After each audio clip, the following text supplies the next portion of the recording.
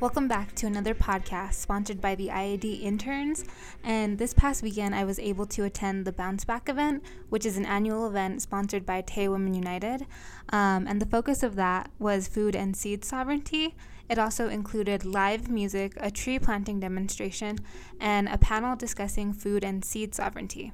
So I was there to record the food and seed sovereignty panel, which was a collective of Tewa Women United members, as well as some Northern New Mexico agriculture organizations. So I just wanted to start by saying thank you to Tewa Women United and the panelists for letting me record, but also for sharing all the wonderful insights that you did. With that said, I won't be including the full recording of the panel because it was a little over an hour long, and keeping in mind that our podcasts usually run from 6 to 20 minutes, so I wanted to keep within that time frame. But for those of you who want to listen to the full podcast, you can reach out to me via IAD's Facebook or social media accounts, as well as Tewa United.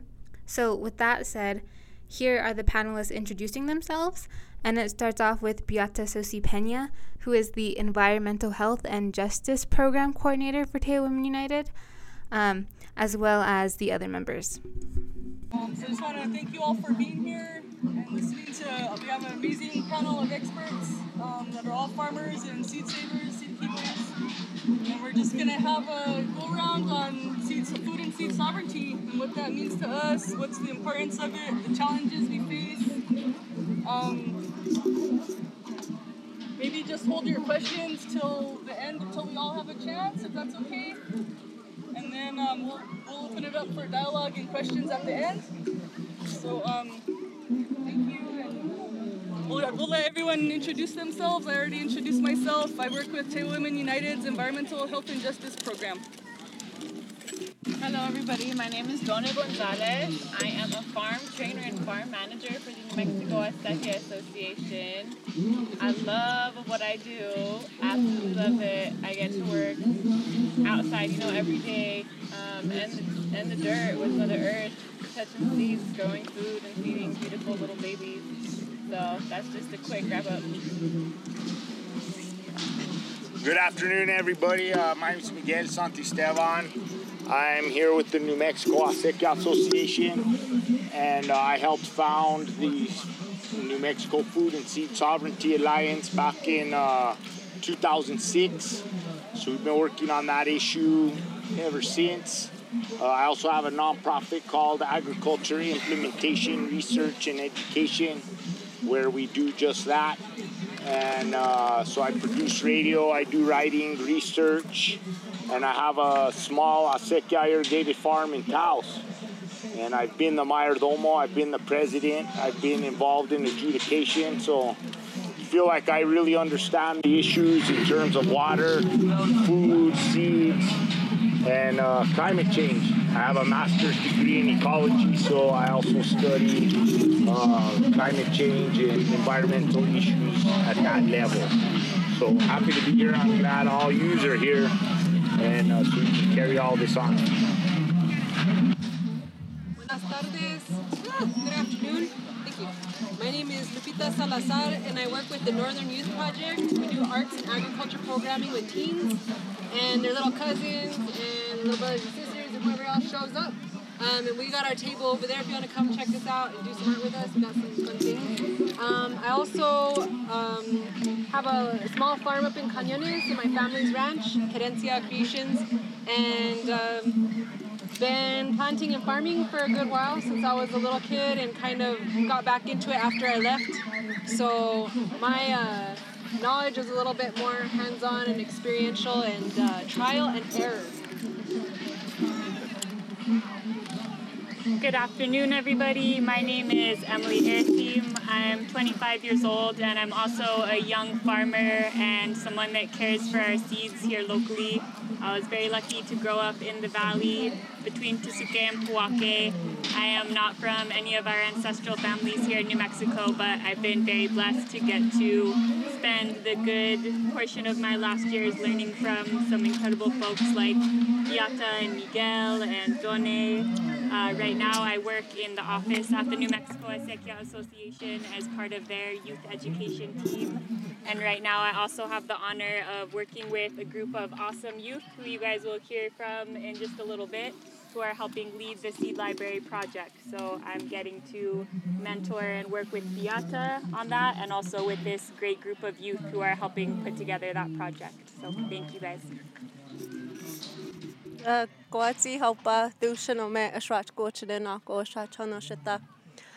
afternoon, everyone. I'm Chastity Salvador. I'm from the Pueblo of Acoma. I'm 24 years old, and I work with Tewa Women United, and I'm starting to learn about seed saving. I want to learn more about it. I have a small field back in Acoma, where I helped my dad grow a bunch of corn, a bunch of melon, and my experience and my knowledge comes from him. It comes from my grandmother, and it comes from just returning back from college and being like, I just want to farm, and I just want to be with the seeds and the dirt. So that's where my journey is starting, and I'm happy to be here with you all. Next, you'll hear from Beata Sosi as she describes Tewa Women United's initiatives in relation to food and seed sovereignty and initiatives to protect the land as well, and things that endanger those, specifically in northern New Mexico. So I've been working with the environmental health and justice work about 11 years now. And the way I approach food and seed sovereignty is looking at the big picture of we all need clean air, land, water, soil, ecosystem to have healthy seeds and food.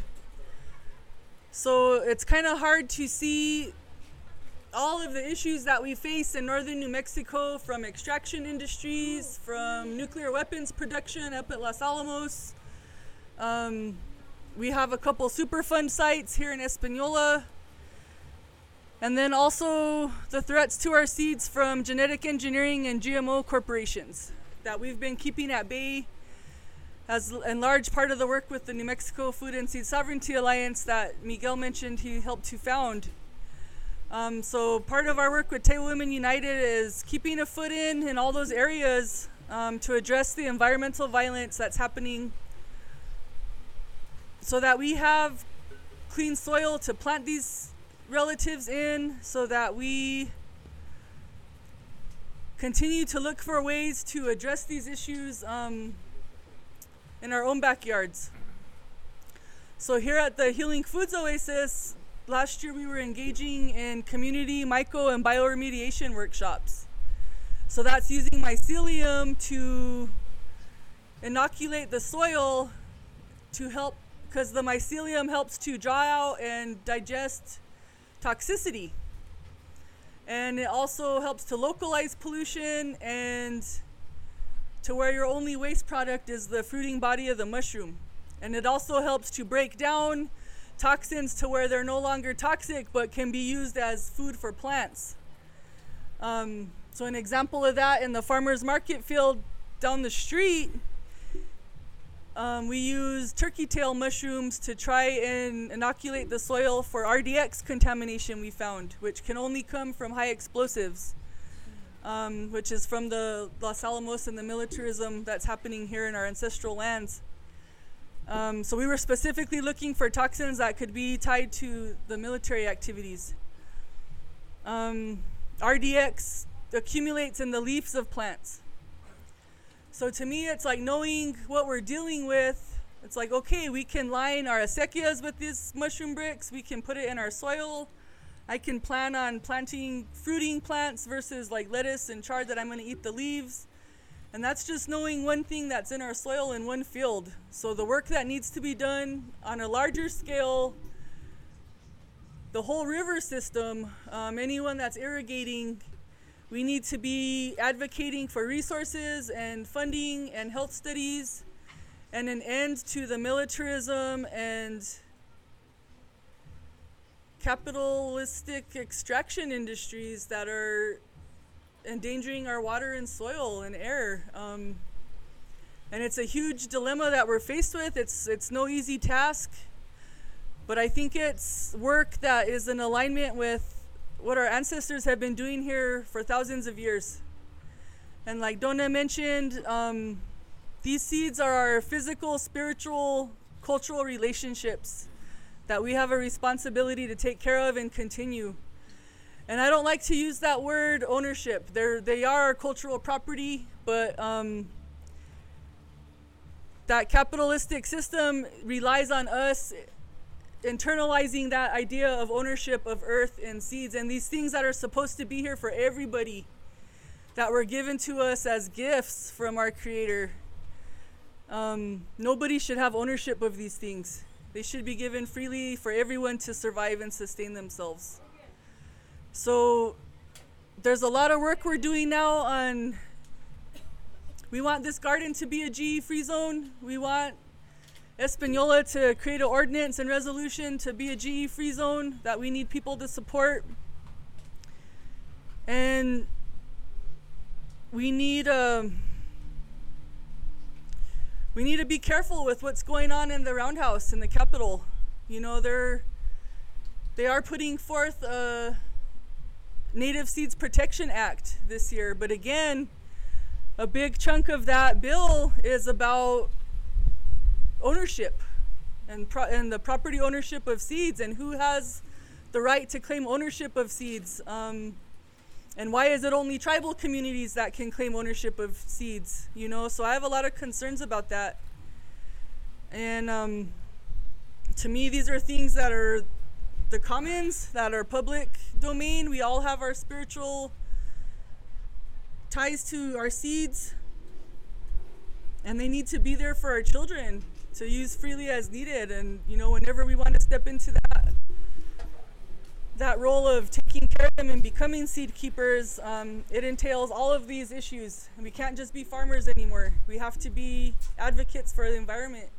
As Beata talked about the environmental dangers imposed on food and seed sovereignty, and therefore land, you'll hear personal perspectives from Lupita Salazar of the Northern Youth Project, as well as Chastity Salvador of Tewa Women United, as they discuss their relationship with the land and the importance of community in food and seed sovereignty. Maybe how many of you have left your community or are planning on leaving your community to go to school or get a job? Or you're just gonna get out for a minute? Yeah? Okay, cool. I was kind of in the same boat like Done was talking about. I graduated from a teeny tiny high school up in Gaina, and I was like, I'm out. I'm done. I did this whole rural life thing, and I'm gonna go to Los Angeles. And so I did. And that was a bit intense, but it was all part of a journey to bring me back, I believe. And within that urban jungle, I realized what was missing because I had never been without it. I had always grown up with the land. I'd always grown up falling in the acequia, chasing after my brothers. I'd always been planting and eating from our own land. So I never knew what it was like to be without it. But in Los Angeles, it's like kind of like what Done was saying. I freaked out. I got sick, but I'm a little bit like intense, so I stuck it out for a while. And but every summer I'd come home, and I would really, really just want to be in the garden. I'd really want to be outside all the time. And slowly I started trying to make my way back home. And it's kind of been a theme in the last couple of months, talking with other farmers that are around my age, like about how we left and that was part of our journey back, and how coming back is actually harder than when we left. Because you come back with all these ideas, all this knowledge, all these thoughts about who you are now and what you've learned and how you're different, but you come back to a rural community that might not have changed very much, might not be open to your ideas, might need you to prove yourself. So in the years of me coming back and working the land and trying to plan to try and make a living as a farmer, which as Miguel and Beata are talking about, is very difficult in a capitalist society that wants you to pay your mortgage, wants you to buy into things. It's been a cultural shift for myself and my family, because I grew up thinking, I got to do this on my own, I got to make money, I got to go out there and, you know, have a career, have a retirement. And maybe I'm not doing it right, but right now it's my path to try and come back and work the land and try and figure out, if not only for me, but for the kids that I work with that want to stay in their communities, want to farm, how can we make it work here? How can we build our own communities? How can we dream about what we want in our rural areas and actually help make it happen? And what I found was that I just got to plant, which sounds like, oh, that's all easy. You get the seeds, you put it in the ground. Nada. No. You got to tend that seed. You got to mother it, you father it, you got to take care of it. And when people see you out there doing that, they trust you. I have a theory that it takes 3 years for people in a rural community to trust you and to be like, mija, do you want some seeds? I have these things in my house. And you're like, yes. 3 years for someone to be like, can I buy some tomatoes from you? Like, yes, please. 3 years for someone to actually help you fix a gopher hole in your acequia so you don't have to do it by yourself. But within that too, I think we have to, as young folks, I'm looking at an audience of younger folks, so I feel like what I can offer is my experiences of trying to live off the land and having that mentality that we get in school and in college, that we have to do it by ourselves. That is not how we should go forward, is my opinion. I think we have to work together. I think we have to build community with each other, community that looks different, community of different ages, different cultures. Hang out with elders, man. They're cool and they'll talk to you for days and you'll learn all kinds. But if people want to hang out with you, hang out in the field. Let's go pull weeds. Let's eat from what we grow. Let's go wild, harvest something. I feel like we need to create I come from a very rural area up in Cañones near Abiquiu, and I feel like that area is getting gentrified by people coming in from different areas, and it's a whole other story, right, of who's able to afford to live there. But I think folks that have that tie, have that connection to the land, have maybe their grandparents have a open field. I think we need to see that wealth, but also see that it has a lot of sweat equity that you got to put in. It's not like, oh, you just show up and you own it. No, it's not ownership. That sucker owns you. You have to put in time and energy. You have to put in your heart and soul, and you have to encourage each other because it's not easy. So I guess, what did I have? I wrote something down. I think that in these times, the most revolutionary act that I've been able to come up with and formulate in my mind is to plant a seed, tend to it, and eat from it, save the seed, and plant it again. By planting that seed, you declare independence. So my story is very similar to Lupita's, and what's the one we said? Donet's story, how family story too. I went to school, high school, then college, and in college I was so lost. And I studied comparative studies in race and ethnicity. So of course I studied all the different systems that oppress people of color, oppress indigenous people, oppress women, and felt lost in that I didn't know what my solutions were or which way I would go. And same as Lupita, I would come home every summer. Actually, I came home the last 2 summers and I just started farming with my dad. And I remember he told me this story one time, which was about our acequias, or our ditch system in the Pueblo. And it was about how, if you look at it from like a top view, like the whole system looks like a woman. It looks like a mother. And he told me a story about when you start to plant, you have to open her up. You have to open her heart. And she gives you all the sustenance. She gives you all the water to plant that year, that summer. And it was something about that story that really touched me. And something about that story and something about my dad sharing it with me, it just like completely changed how I thought about solving things or how I thought about going about my life. Because I think for many of us, but also as a young Pueblo girl going off to school, I was like, I want to get as far away from this place as I can, right? The same kind of story. And because I think the really embedded patriarchy that exists in our communities, many of our communities, And I thought I could solve all those problems, right, when I went to school. And I realized I couldn't. It's too much. It's all these systems connected that keep me oppressed, right? Keep someone like me oppressed. And that keep these issues in my community to keep happening. And so something about, sorry, I go on rants, but back to that story. It was just something so powerful about my dad sharing it with me and him being like, this is the place, this is the classroom, these are the books, the soils, the books, and that teaching us how to be in relationship with each other, how to love each other, how to care for each other. And like, to me in my mind, I was like, this is how you dismantle the patriarchy, right? But it wasn't really like that. He was just sharing a story.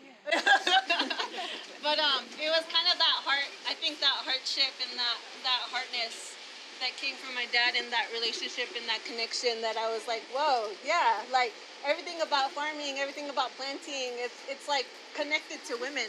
It's connected to our women in our community. It's connected to our young girls. When you think about the seeds and how Lupita was talking about fathering and mothering our seeds, you're really learning about the relationship that you build with children.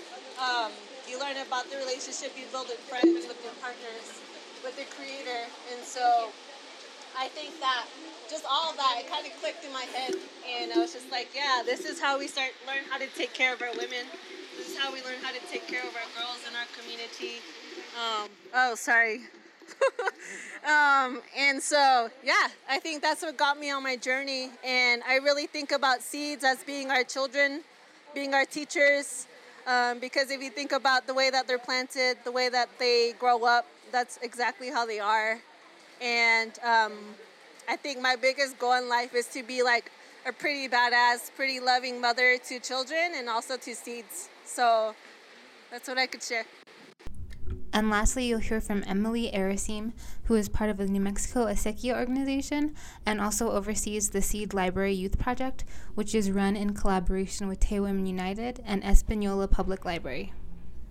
So with that, I want to take a moment to introduce and give some love to a group of youth who are working right now to create the Espanola Seed Library Project. So if they want to stand up and say their name real loud, give them some love. All right, so now we have at least 3, I think 4, right? We have 5, maybe 6. We have so many generations going on. So if you guys want to say your name, where you're from. Hi, I'm Amira Shahey. I'm from San Ildefonso Pueblo and Zia Pueblo. Hi, my name is Brooke and I'm from San Ildefonso. Hi, I'm Cameron and I'm from San Ildefonso and also from Okewinge. My name's Mitchell Gray. My name is Cruz and I'm from, what is it? Where are you from? I'm from Cordova. There you go, Alex. You catch that. My name is Alex and I'm from Espanola. Alex. My name is Luis and I'm from Espanola. Very cool. So do anyone you guys want to say a couple sentences about what our project is? So what we strive to do is we're building a seed library, which is basically a file cabinet full of seeds that you can choose from. It's all free. Today we worked on planting trees and flowers over there and grapes. We'll be launching this in the fall. If you guys have any more information, you guys can go ahead and talk to all these lovely people. Yeah. So give it up for the youth carrying on the seed. And with that, that concludes today's podcast. Once again, I just want to say thank you to Tewa United as well as the panelists for letting me record this. And thank you for inviting me to the Bounce Back event. It was really amazing. And hopefully I get to go again next year. But I'm really looking forward to the types of programming that Tewa United is going to put on, especially the Youth Seed Library that is opening in Espanola soon. But again, if you want to listen to the whole panel discussion, you can contact me via IAD's Facebook page or social media, as well as Tewa United. Our upcoming podcast series includes topics such as the Tobacco Cessation and Prevention Program that IAD is sponsoring, so look out for that also this week, as well as an interview with the All Pueblo Council of Governors Youth Committee, which should be out next week. With that, have a good day, everyone.